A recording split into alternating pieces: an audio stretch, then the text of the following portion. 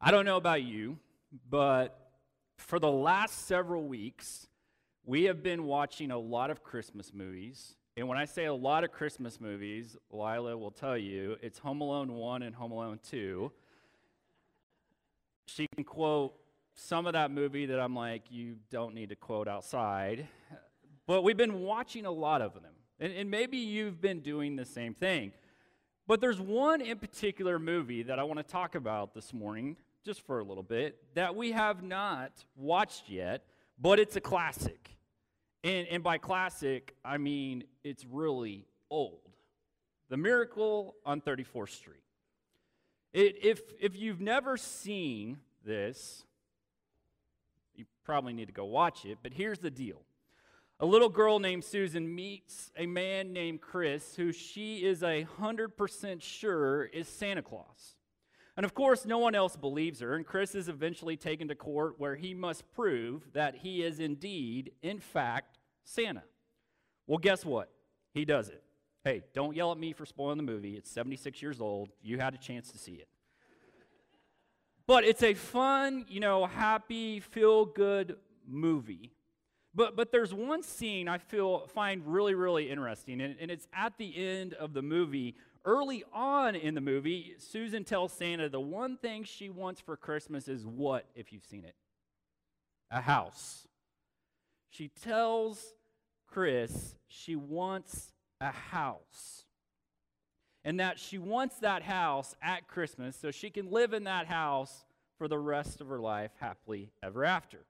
But by the end of the movie, Susie and Santa, they've parted ways. The adults still don't believe that Chris is actually Santa, although they're glad that he won his case in court.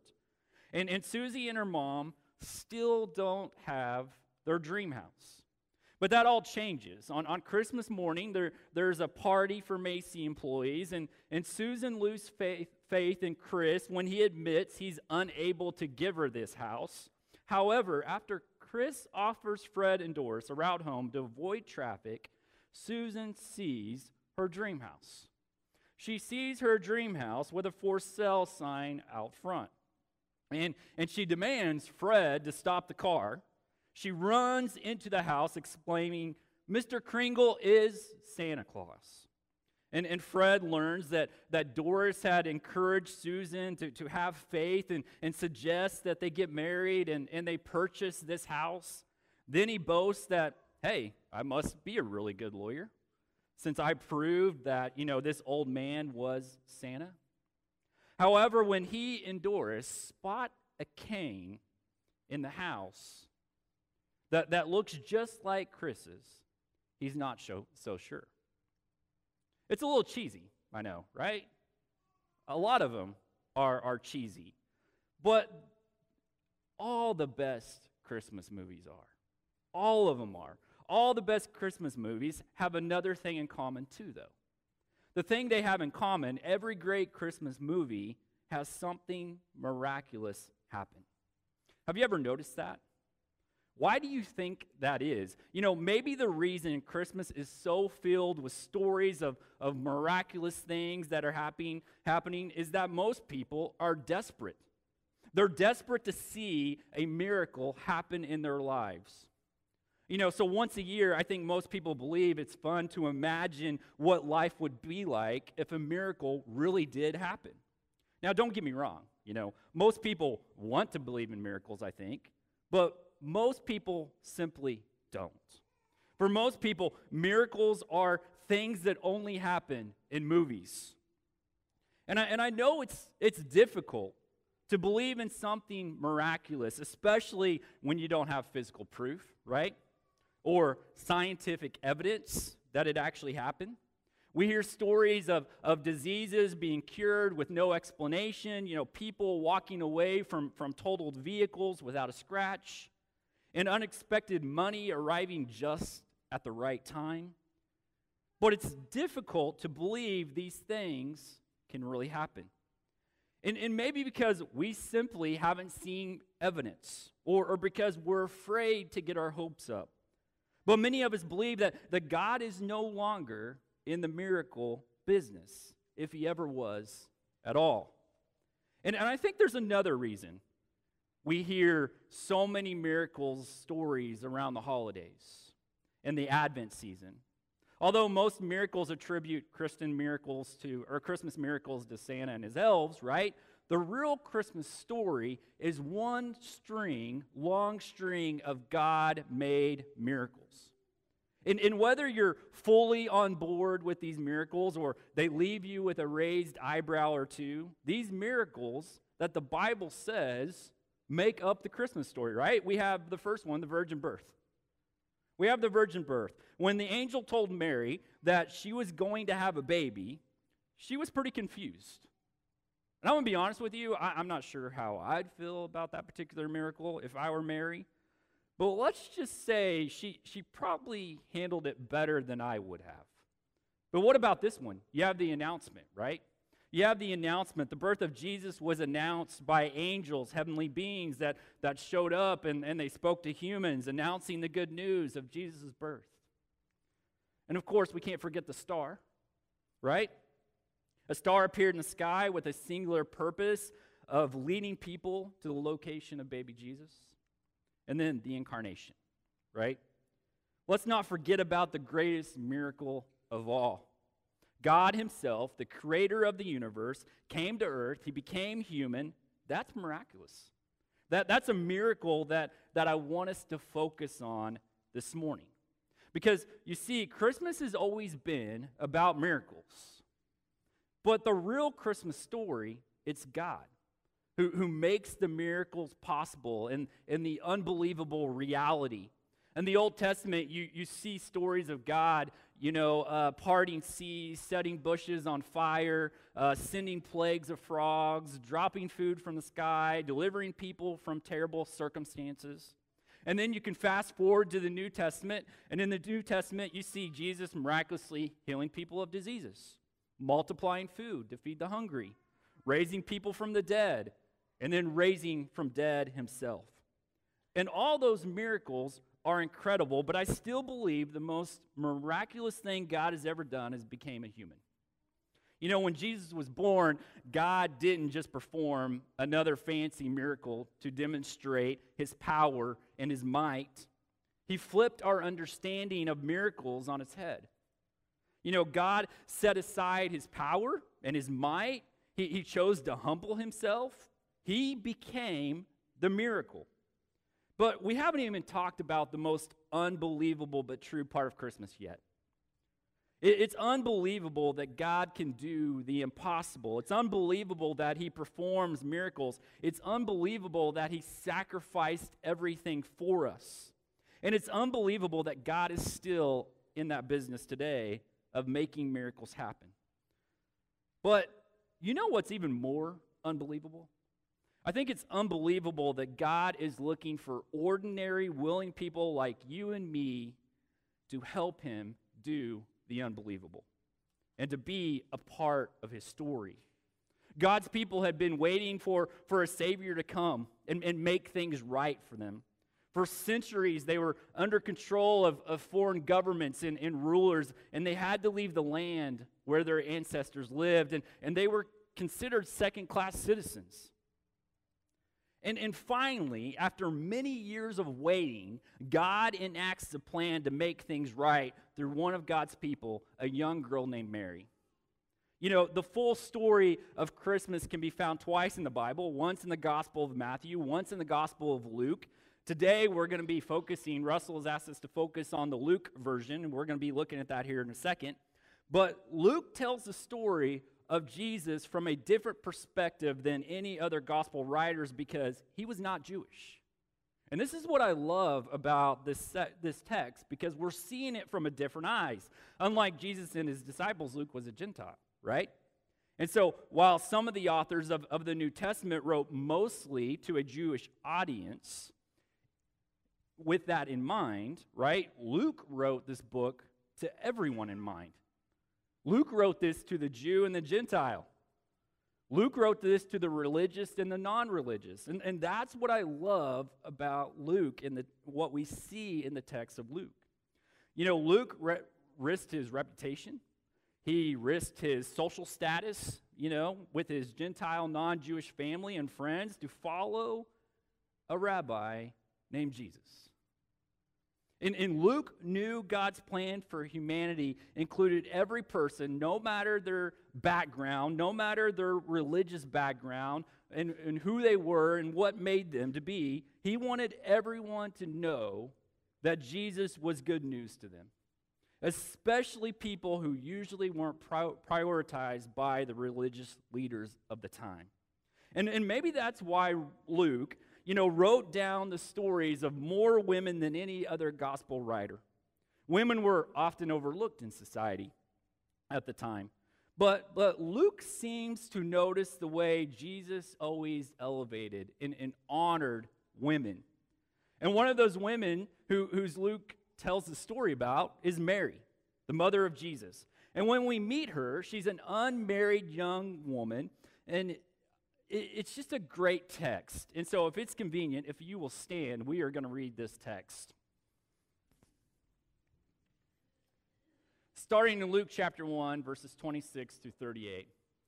In the 6th month, the angel Gabriel was sent from God to a city of Galilee named Nazareth, to a virgin betrothed to a man whose name was Joseph of the house of David, and the virgin's name was Mary.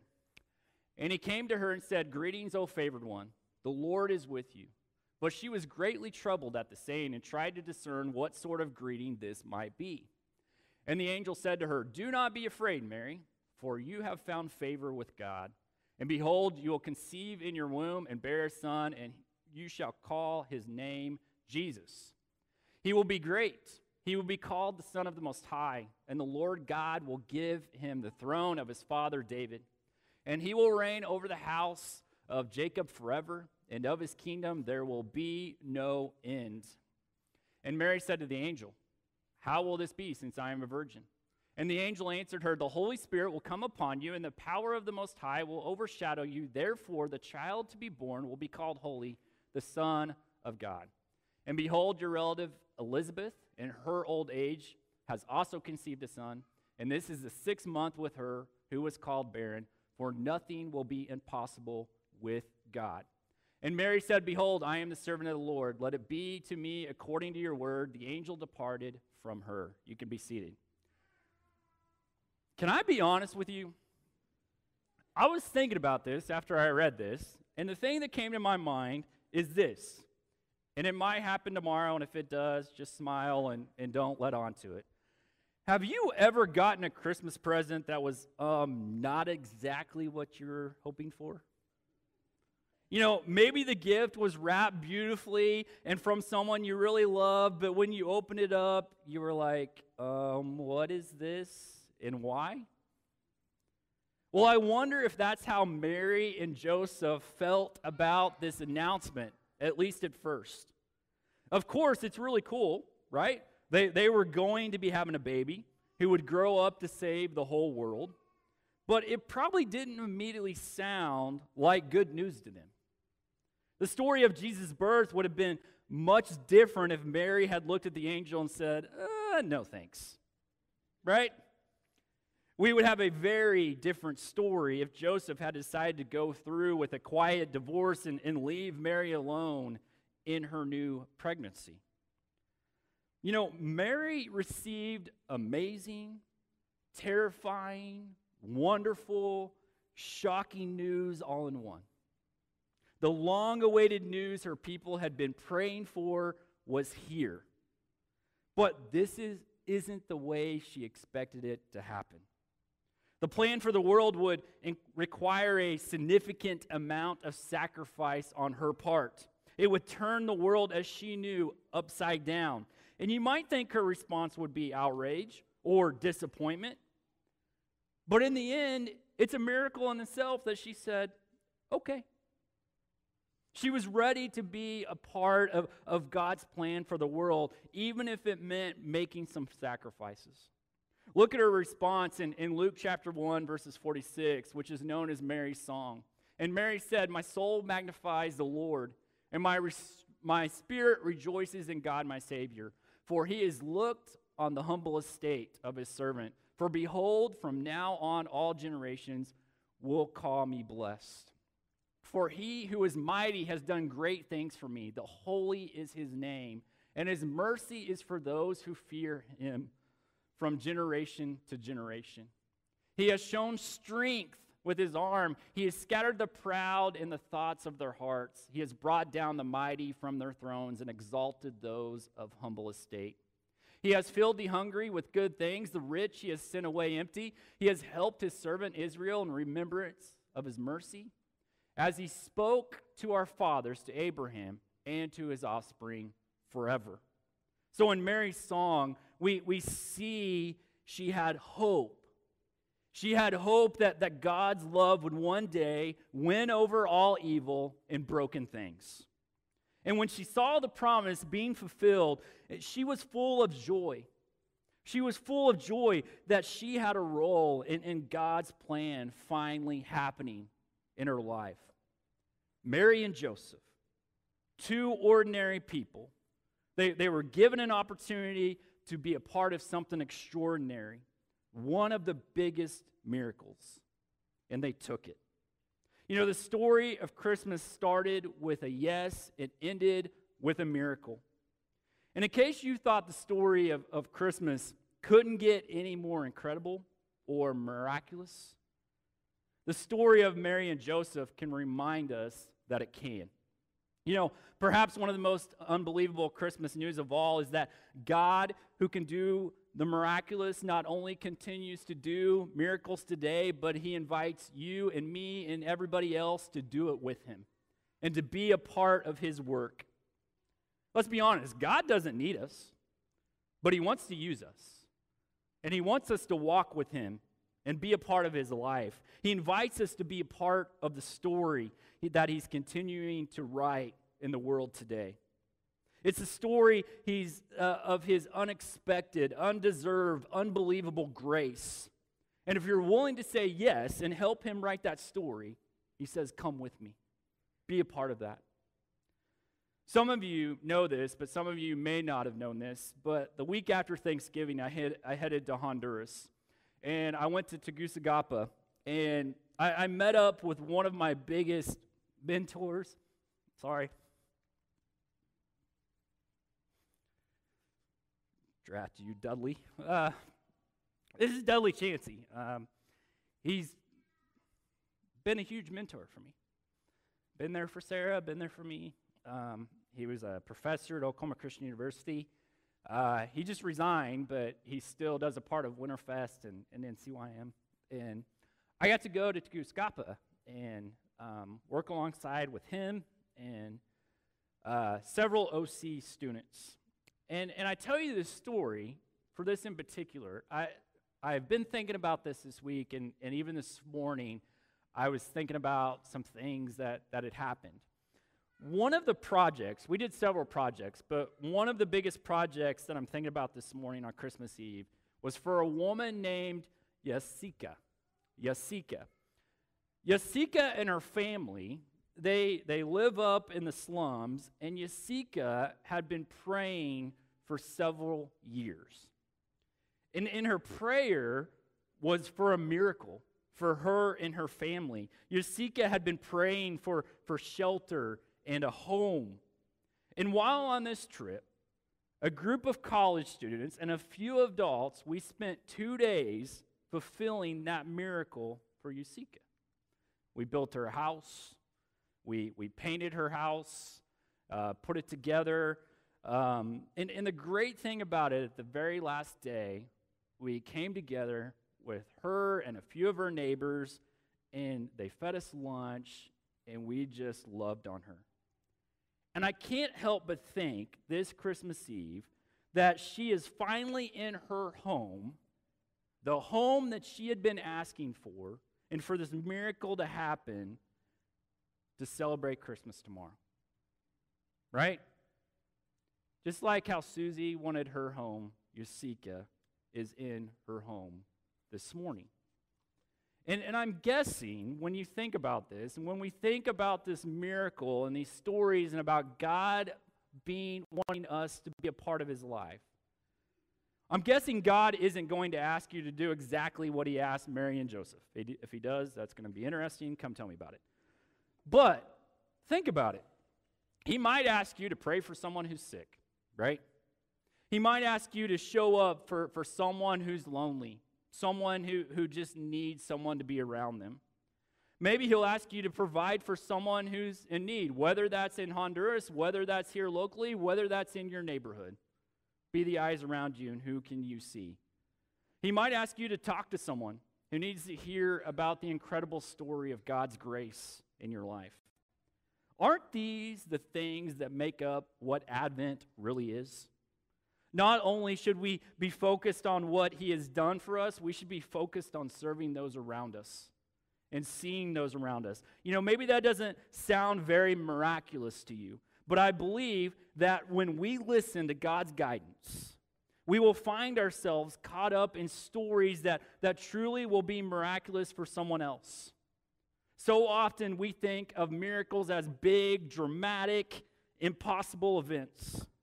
But this Advent season, don't forget, miracles can be found in the tiny little details of our lives as well, right?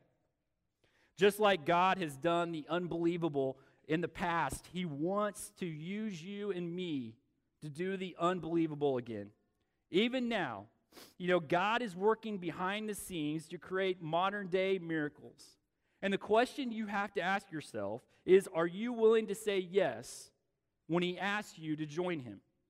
And I would love if this morning, if you would spend a few minutes just asking God to give you the eyes and the ears this week so that you can see the opportunities he's offering you, so that you can do something that's miraculous and be a part of his life. As we approach Christmas and the new year, I want to challenge you to say yes to God's invitation, to joining him in doing the unbelievable. But there's another thing I want you to do as well. I want you to look for Jesus. That's been the reoccurring theme throughout this series so far. Tomorrow, as you celebrate Christmas with your family and your friends, look for Jesus in those moments.